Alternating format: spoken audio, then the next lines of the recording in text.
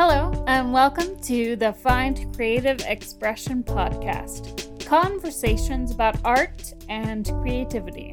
I'm your host, Sarah Crawford, author, playwright, musician, basically obsessed with art. You can find more information at findcreativeexpression.com. Let's get rolling. Hey everyone, and welcome to episode 27 of the Find Creative Expression podcast. So this podcast is officially 1 year old. So I thought for the 1 year anniversary, I would make an episode where I just kind of reflect on the conversations that I've had over the past year.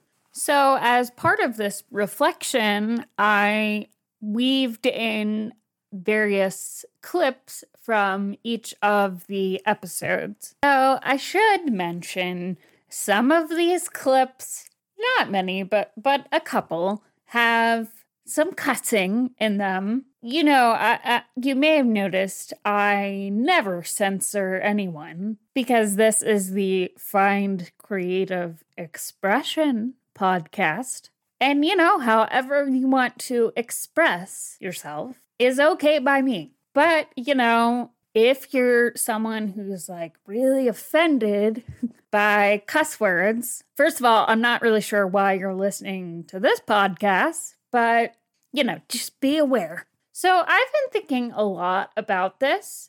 In my own life, I've had so many great artistic experiences. Writing plays when I was 8 and getting the neighborhood kids to perform them in the driveway. Taking ballet and tap and jazz classes from age 5 to 14. Singing in chorus at school and choir at church when I was growing up. Performing in plays and musicals when I was in high school and in my 20s.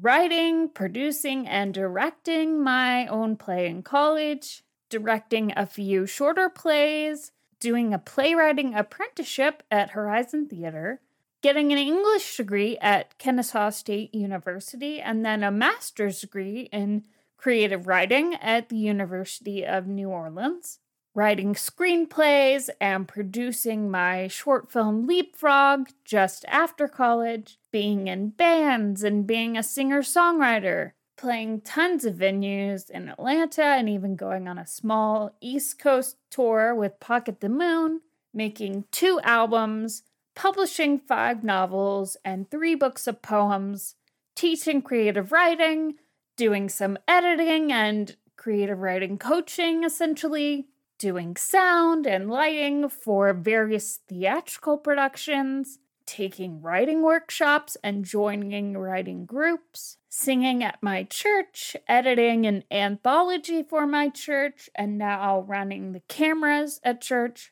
painting, crocheting, basically just being creative and artistic. Okay, that sounds kind of obnoxious to list it all out like that. You know, it sounds kind of like I'm being like, oh, look at all the stuff I've done. But really, I'm just listing it all out to make the point that ever since I was 5 years old and my mom took me to the Nutcracker, I have literally been in love with art, living for art. I mean, it's basically my main purpose in life. I do something artistic or creative literally every day. Some days, multiple things. And through all of that, I have met and worked with and collaborated with so many different artists, musicians, actors, directors, filmmakers, theaters, singers, poets, writers, literally anything artistic. Sometimes it's been actual collaboration, like being in a band together or giving a theater like Out of Box Theater a play that I wrote and watching them produce and direct it. Sometimes it's just been meeting people because, oh, my band opened for their band, or I was going to a museum to support a painter I knew, but then I ended up being introduced to other painters or performance artists. So I started this blog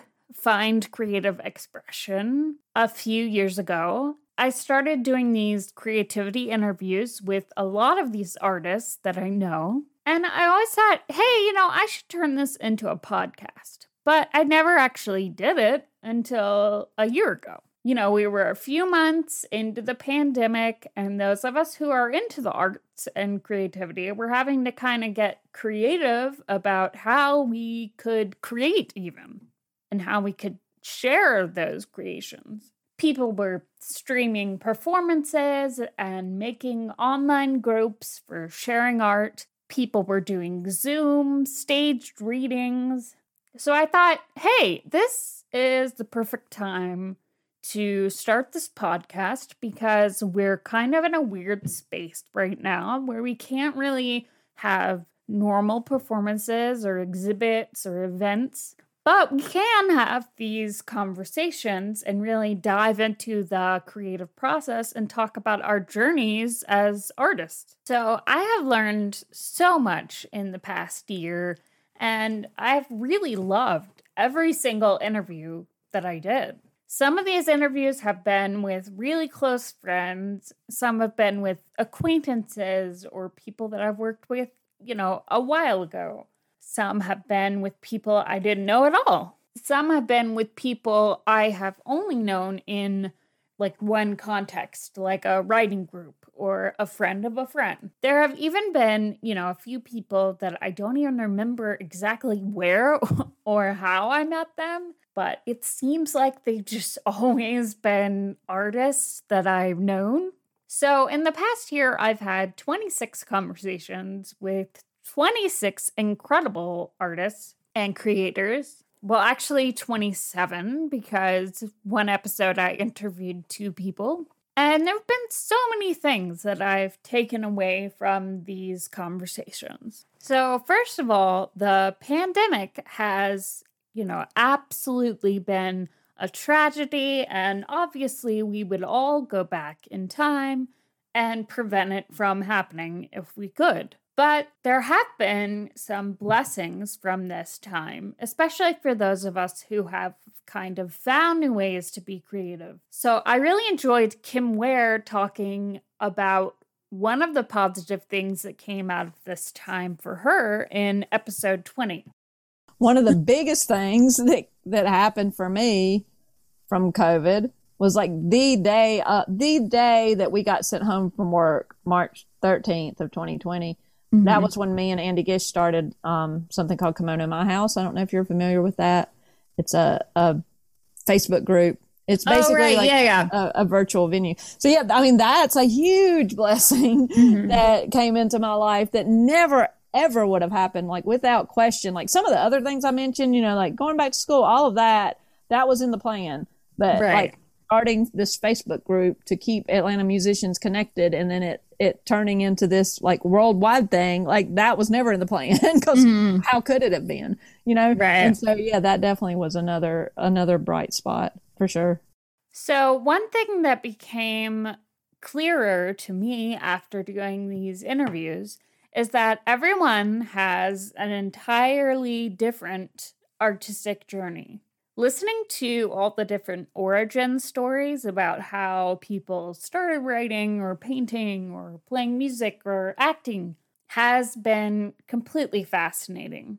I absolutely loved the story from episode 2 with Carrie Jones, where she talks about discovering writing when she was a child. We had this assignment in 2nd grade to write a haiku, and the first one done with it would get to go out to recess early, which I was super super about because I never got the swings at recess, and I never asked for them because, 1, I didn't speak, and 2, I was conflict averse. So Mrs. Sneerson, which is the worst last name for a kid who can't say S's, was my 2nd grade teacher. And she had 2 requirements to write this haiku.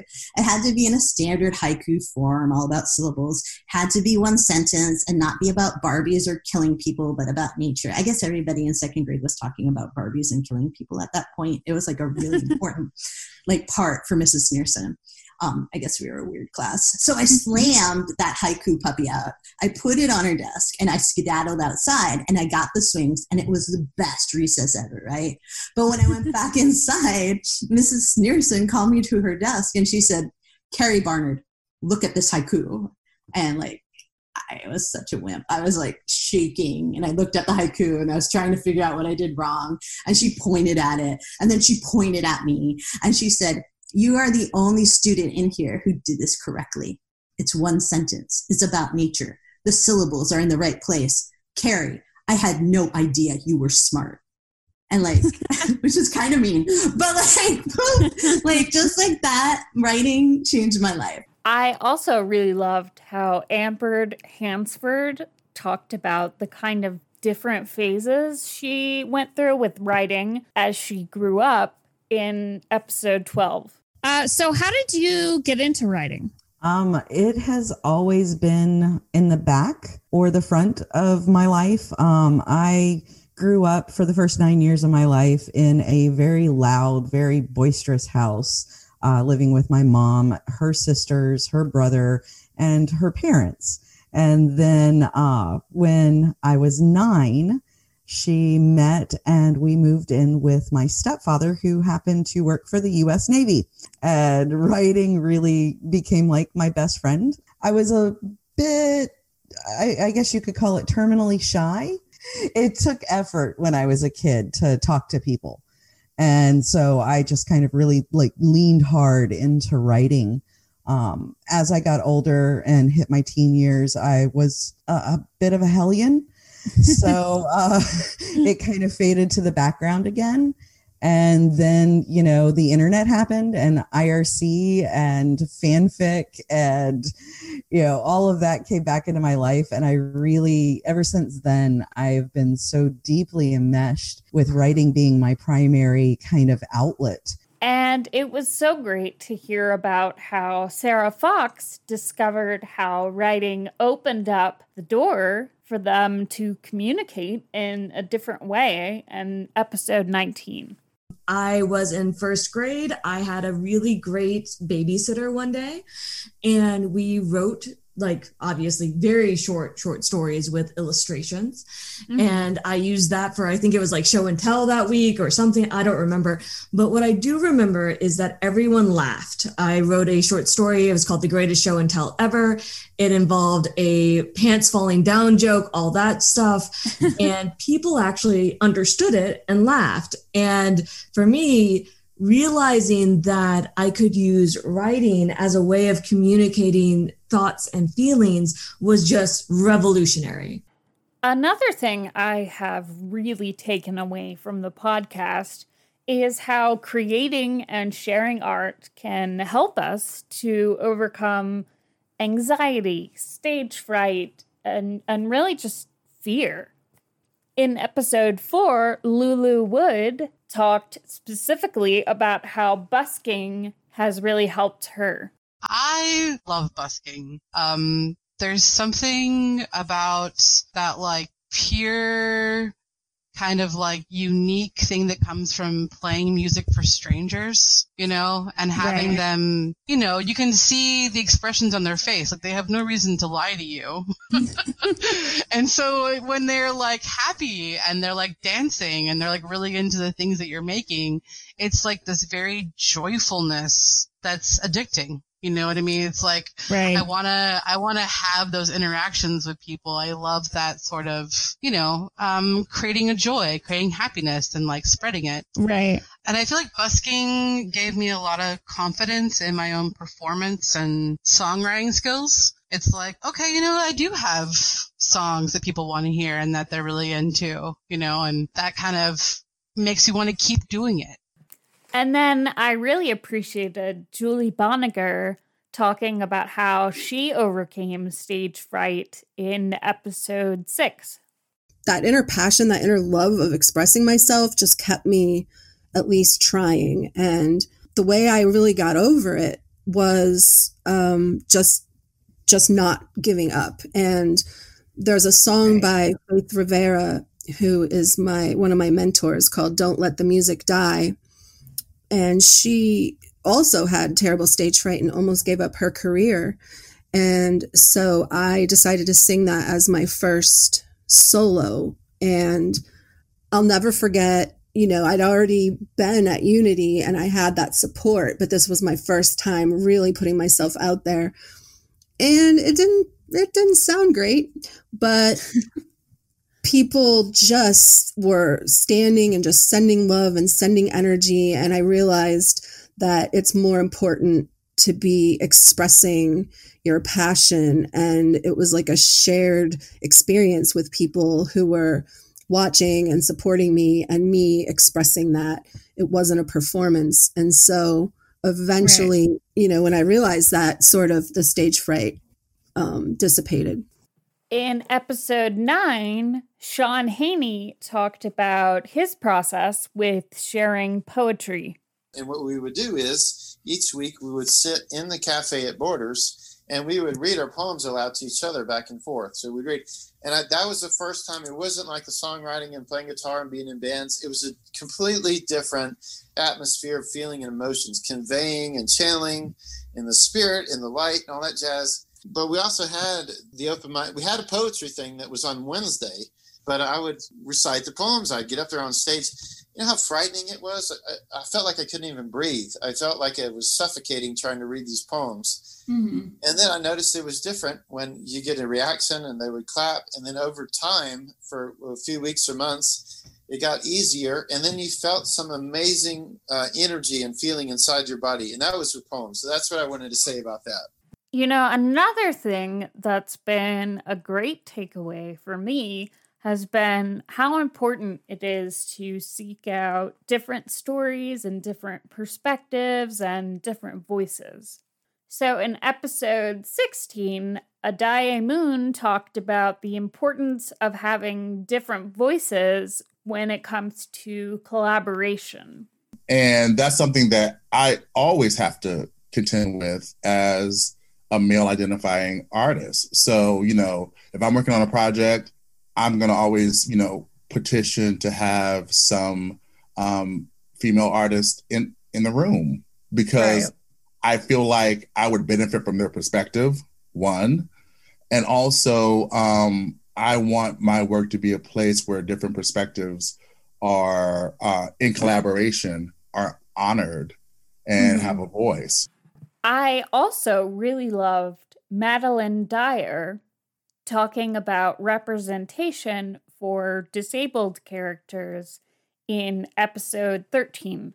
Whenever I try to write characters then that were ill with the same conditions that I've got, I found I get stuck. And I worked out it was because I was wanting to write for escapism, so then I could live through my characters doing the stuff that I couldn't. So for me at that time, if I was then trying to write a character that was just like me with my disability and my illnesses, it was just too close to home. And I wanted to write to get away from it all. I've wanted to see more people like me in books. So I've just felt like representation is suddenly become like a much more important issue to me. Mm-hmm. And I've sort of realized that like I need to write characters that are like me and disabled and chronically ill, but where the main focus of the book isn't their disability or the illness.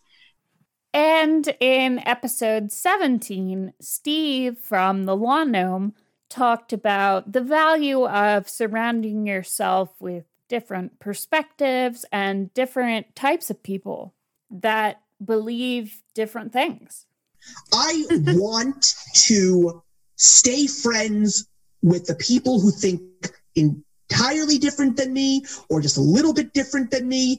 But more importantly, I just want to talk to people so I can learn more about my world around me, because I know it's a vast world and I'm just living in it right now. But every passing day, the more conversations that I talk about things that with people are like-minded or people that are not like-minded, I just walk out of those conversations just a little bit stronger and a little bit more aware of what's happening out there.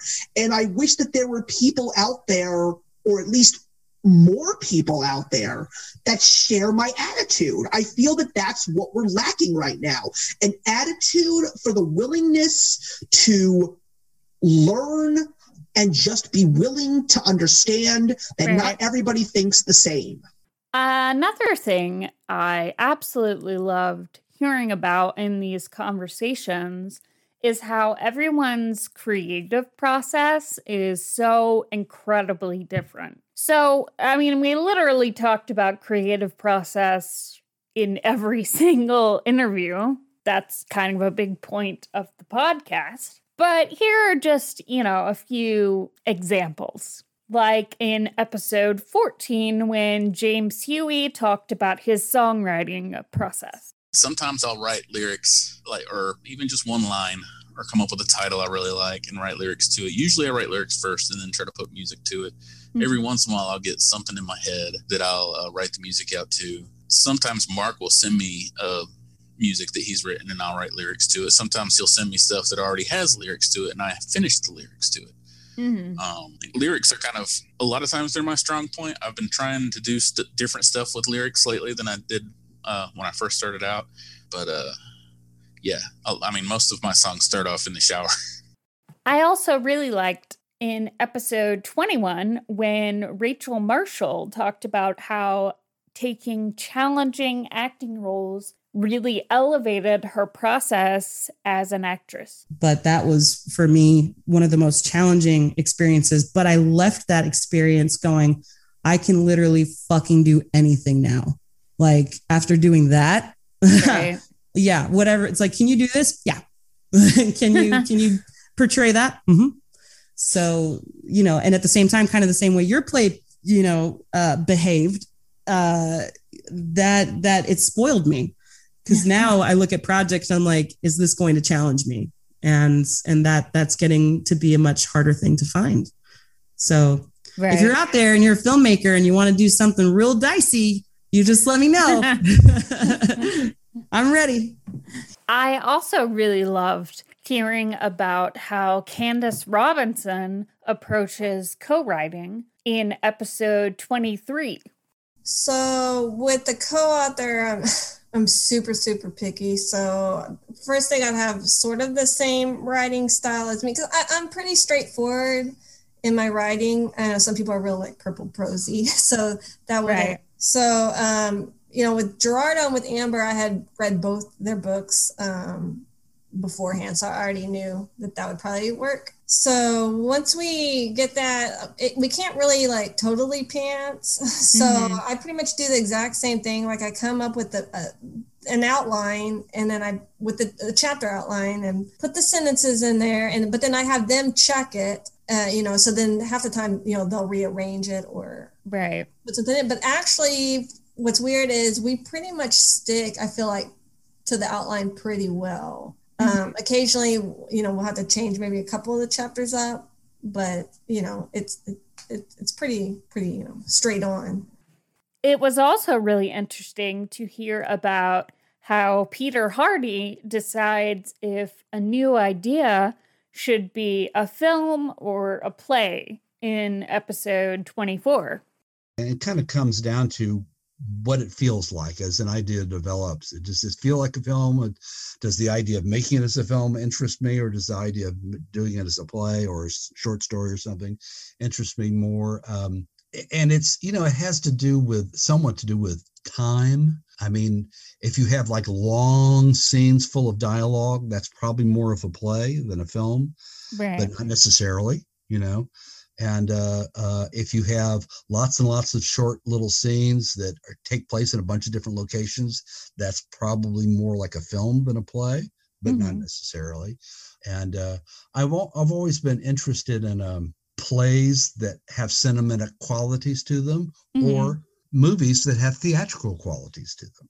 And the last example I have of an interesting conversation about creative process is from the episode with Jesse Gayhart episode 18. So when do drawings feel finished to you? Oh man, never. Never, ever. Literally never. I haven't ever experienced that yet at 35, about to be 36. I don't know what that's like. I have to force myself to walk away. There have been times where I give art away because I know that if I keep it, then I'm going to keep messing with it until, like the horse that I've drawn just looks like a camel. Like just keep adding things and you have to walk away. And I have trouble with that. So most of the time, since I can't walk away, I'll make the art walk away. Another thing I really took from these conversations is how important it is as an artist to have other artists who can support you.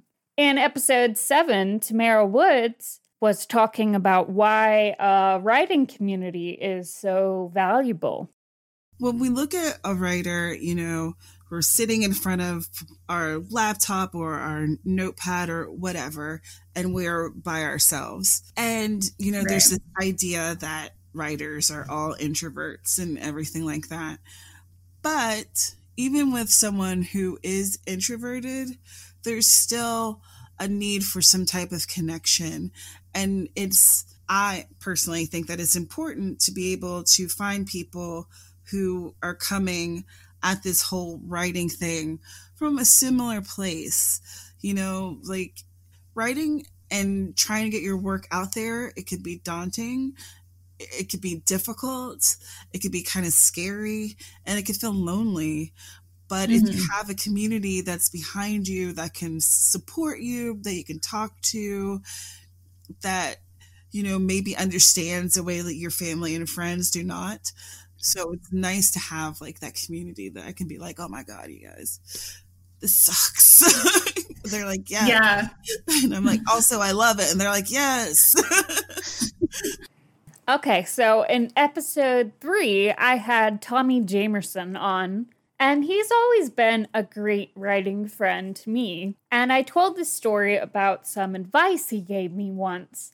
I was working on a novel, and I texted him and said, do you ever think what you're writing is really dumb? And he said, all the time. So I asked, what do you do? And he said, Sarah, you just have to write through the dumb. And that has really been the most helpful writing advice I've gotten. So I got him to elaborate on that a bit. I have hated every single show I've ever written at some point. I mean, some I've never fallen in love with. Others, it just took me writing through that dumb, bad cookie period to get to the other side to where it's good. But it's one of the hardest things that you can do as a creative person is to like power through the part where you're hating everything that's coming out of you, be it a novel, a painting, a play, But I think it's essential to completing the work and then getting to the next draft and really, getting it to where it needs to be. Yeah, I mean, you can't edit a blank page, No. I mean, you have to have like something to work with, See, that's so much prettier than what I said right through the dumb. And then you can't edit a blank page. No, but that's like so much prettier. I'm gonna get that like tattooed on me though, right through the dumb. I mean, it's just like, it's so brilliant. So in many of these conversations, there has been a lot of wisdom that has emerged and just a lot of moments that have made me think, wow, that's really great advice. Like in episode 25, when Aaron Hawk talked about his approach to self-care. Self-care kind of comes in as a bit of reminding myself that like I deserve grace in what I do, reminding myself that I'm a person, and so that means I'm going to mess up, but that doesn't mean I can't do better.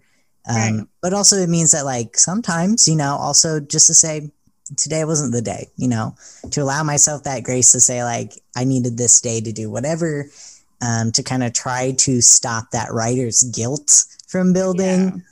And then because I'm just a ball of chaos all the time, what has helped and I don't know if you kind of like heard about this before, but like another way to like self-care, because a lot of people think of it as like, oh, it's like bubble baths or reading a book. But sometimes it's also that structural piece to give you something to lean back on.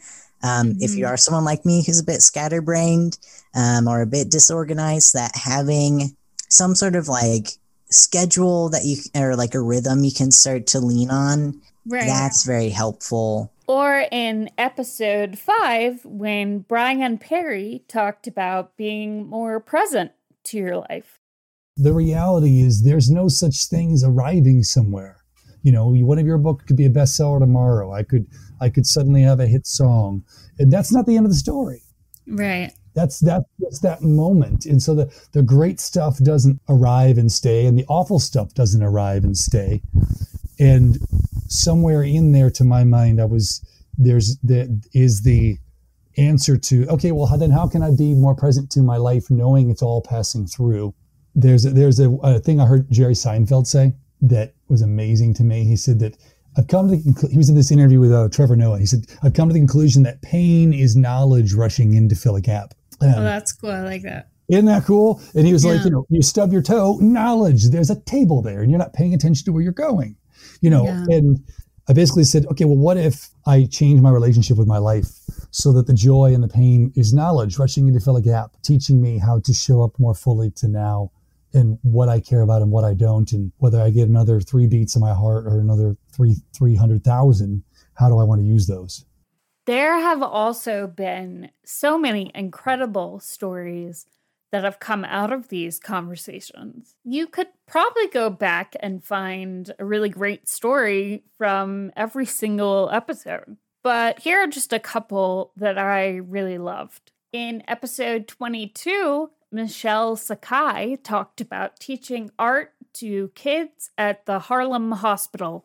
So my students at the Harlem Hospital are all kids, mostly. I'd say they're under 18. So it was a very different experience there than at the university. But I mean, I love work, and they're patients. So they're there because they're suffering in some way. And I have to say that I feel like, I get so much more out of it than they do. And when they're there and when they're working, they're so happy, and they're focused in what they're doing, and they're so present. Right. They're in the moment, and they're not, complaining it's amazing. I've been there for a few years. I stopped going right at COVID, but I can't say I ever had a kid complain about, whatever their pain was or why they were there. Right. They were so into the work, and they were just so happy. And I think that energy is what I take away the most from working with them. In episode 10, I absolutely loved Beth Ballinger and Keenan Dietrich talking about how their Sarah and the Safe Word shows are a safe space. I think it does come into our music in that sense, because we do have an overall, we're gonna stand for truth, and we're gonna stand for being yourself, and doing what makes you happy, and accepting others, and being an ally, and that kind of thing. But it's you have to be true to yourself, and I have always loved that Sarah at the beginning of every show announces that this is a safe space. And, we have stopped songs to have people removed when we see shit going on from the stage, because absolutely not at our show. Nope. You are in a safe space, and you're not going to be hassled. You're not going to be, hear a derogatory term. That's not going to happen at our show if we have anything to do with it. We have zero qualms with just straight up stopping the show, calling people out in the audience if they're doing something shitty. I think it's important for bands to do that, to just not pretend that the stage is like a separate place from the audience. Like whatever's happening out there doesn't affect what's happening on the stage. It's just I don't think that's a good attitude. I don't think that's a healthy attitude. So one of my favorite parts of the podcast is when I ask the person, why do you think art is important? I have really loved every single answer to this, but here are some examples of why this is my favorite part. The first one is from Kathy Carr from episode 15. And, you know, I've always been like really struck by the fact that our ancestors, you know, when they had a little more free time, when they didn't just have to worry about food and shelter, this is like one of the first things they started doing. You know, why? I mean, like you go into and look at these pictures and there are people's handprints on the walls of these caves, you know, representations of animals, you know. There's a lot of speculation. Did they do it because it was magic? Did they do it to exercise control? You know, was it for communicating with each other? Was it self-expression? Was that even back then? Was it a factor? And I don't know, but I think it's really amazing and interesting that it was just like one of the first things people did. The next answer to this question that I wanted to play comes from Lainey Kennedy in episode 26, which I just did. Well, I think art is important because it allows us to play and kind of takes you back to a time when you have less inhibitions. Like when you get swept up in music or a visual piece of art, you get to forget that you're a grown-up, which I feel like if more grown-ups took a few hours a week to forget they were grown-ups, they could be less grumpy about things. And I feel like playing is important for everybody. But I also think that art is a language without borders, that it crosses borders when words don't work, whether it's music or visual art. We can all look at something and have feelings, whether or not we speak the same language. And I think that unifying thing about art needs to be put out there. And the last example of an answer to this question comes from Lori Randall Stratman from episode 11. Art says things we can't say that need to be said. Right.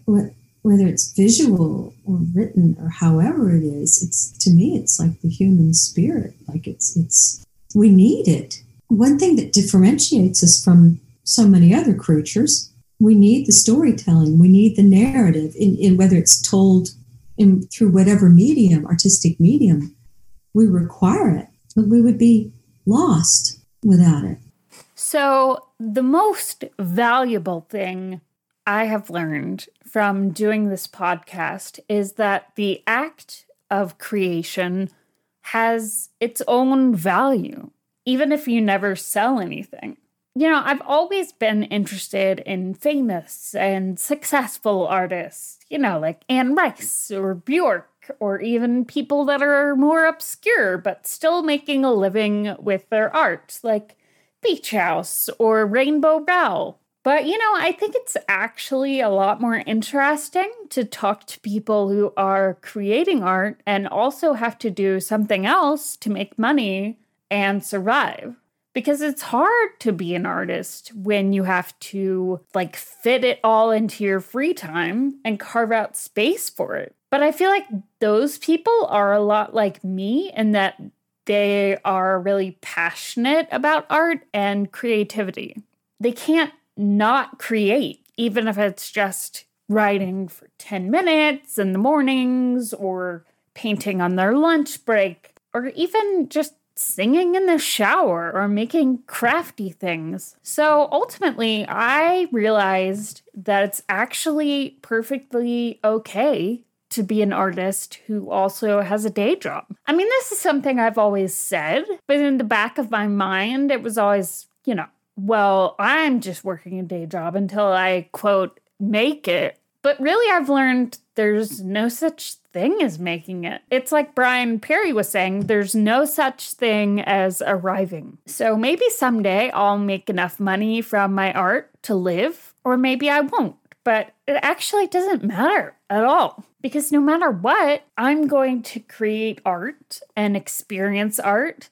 And that's just the main purpose of my life. And it doesn't matter what I'm doing to make money, because art is just the most important thing to me, period. And I'm not less of an artist because it's not the way I make a living. Like, who cares? Do people make a living as parents or bird watchers or bakers or riding motorcycles? Sometimes, but more often than not, people are just doing these things because they love it. And sometimes that's a much bigger part of who we are than what we're doing to keep the damn lights on. So I really loved the conversation with Bill Lavender back in the very first episode, talking about how making money with a book was not the most important thing for him. So it is still a labor of love, even though I've sort of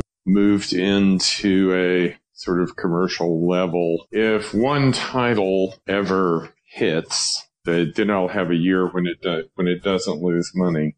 And it's like the money is sort of it's sort of like a game. If I couldn't afford to lose it, then I guess I wouldn't be doing it. And I do want it to succeed commercially, but on the other hand, I'm not the least bit interested in, just trying to publish something just because I think it might make money. And I think Michael Tillman really hit the nail on the head in episode 8. For a long time, like when all that stuff was going on, I was like, man, I really need to do this because I need to make a name for myself, or I need to perfect my craft, or I need to get better, or I need to like the all ambiguous, I need to make it. Like people would just say that all the time. Like I'm going to make it. Like I don't even know what that means. Right. Like when people just, I'm going to make it. Like make a career or make like a thing. I think it just like means, I don't know, I guess for a lot of people, like make a living doing this artistic thing, and I was guilty of that too. But now, like in retrospect, I think doing all that stuff and even the stuff that I do now, I kind of had this realization, not too long ago where I was like, even if I never like make it, which, I probably won't, whatever that means, making it, I think, just doing the artistic thing itself, whatever it is, like that's it. That's all it has to be. So those are just some of the things I have taken away from these conversations. If you haven't listened to some of these, I encourage you to go back and listen to them. They're all up on Spotify or Apple Music or YouTube or however you listen to podcasts. Also, they're on findcreativeexpression.com. So my intros in all of these episodes are talking about what specifically was going on for me at the time. But if you skip to the interview, for the most part, these are all evergreen, meaning you can listen to them at any time and they'll still be relevant. So thank you so much to every single person who has taken the time to come on here and talk to me about art and creativity. Also, thank you so much for listening. This podcast doesn't have a huge following yet, and I don't make any money off of it. So this is just like a huge labor of love for me. It actually does take me a lot of time and effort to prepare the questions and record the interviews and edit them and put them up and all of that. But I really love talking about art and creativity. So as long as there are artists and creative people who want to have these conversations with me, I will be doing this podcast. Having said that, I am going to be taking a short break from the podcast. I've got some exciting people booked for when I come back, so I'll be back with new episodes on October 28th. I will be talking to comedian and actress Vicky Eisenstein. She is absolutely hilarious, so I'm really excited to be talking to her. So definitely come back for that. You can follow me on social media if you want to keep up with what I'm doing. I'm on Instagram as Sarah E. Crawford. I'm on Twitter as Sarah_Crawford. I'm on TikTok as Sarah Crawford Author. And I'm on Facebook just as Sarah Crawford. We also have a Find Creative Expression group, so feel free to join that and talk about art and creativity with other artists. So this podcast has just really been a great experience for me in the past year. So thank you, thank you, thank you. And I will catch you in the next one. Thanks for listening to the Find Creative Expression podcast. Please leave the podcast a review on your favorite podcast platform so that other people can find us as well. Thanks so much for supporting the podcast, supporting indie artists, and I'll see you in 2 weeks for the next episode.